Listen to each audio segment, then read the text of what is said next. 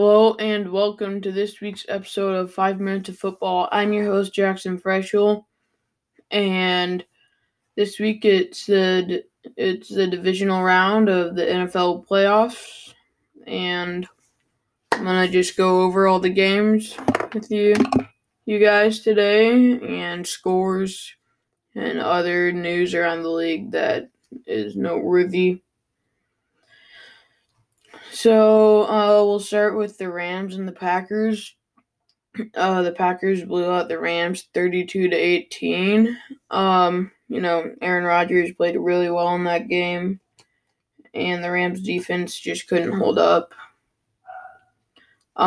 Next, the Ravens versus the Bills was 17-3. It was an unexpected blowout, but Lamar Jackson did suffer a concussion in that game, and that didn't help. They ended up having to play I don't remember his name, but it's backup quarterback for them. He came out of Utah. All right, next, Browns versus Chiefs.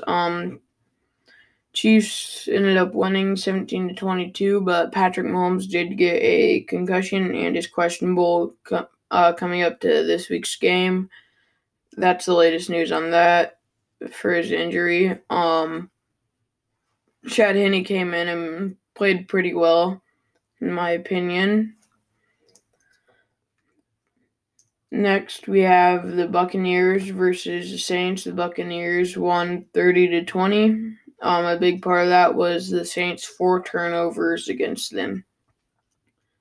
So, that's it. And now we're down to the conference championships. So that's going to be Buccaneers versus the Packers and Bills versus the Chiefs.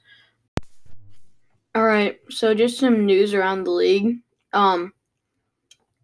So Phillip Rivers, he's retired from the NFL. He played for 17 years with Los Angeles Chargers and the Indianapolis Colts. So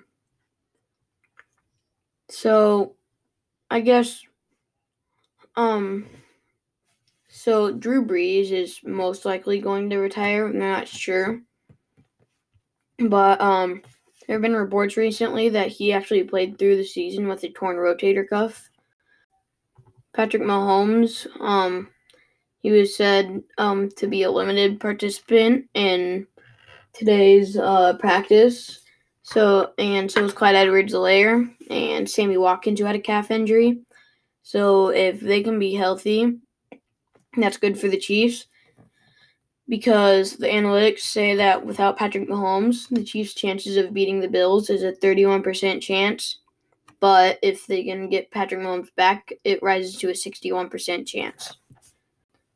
A.J. Brown underwent surgery on both of his knees, so that's bad.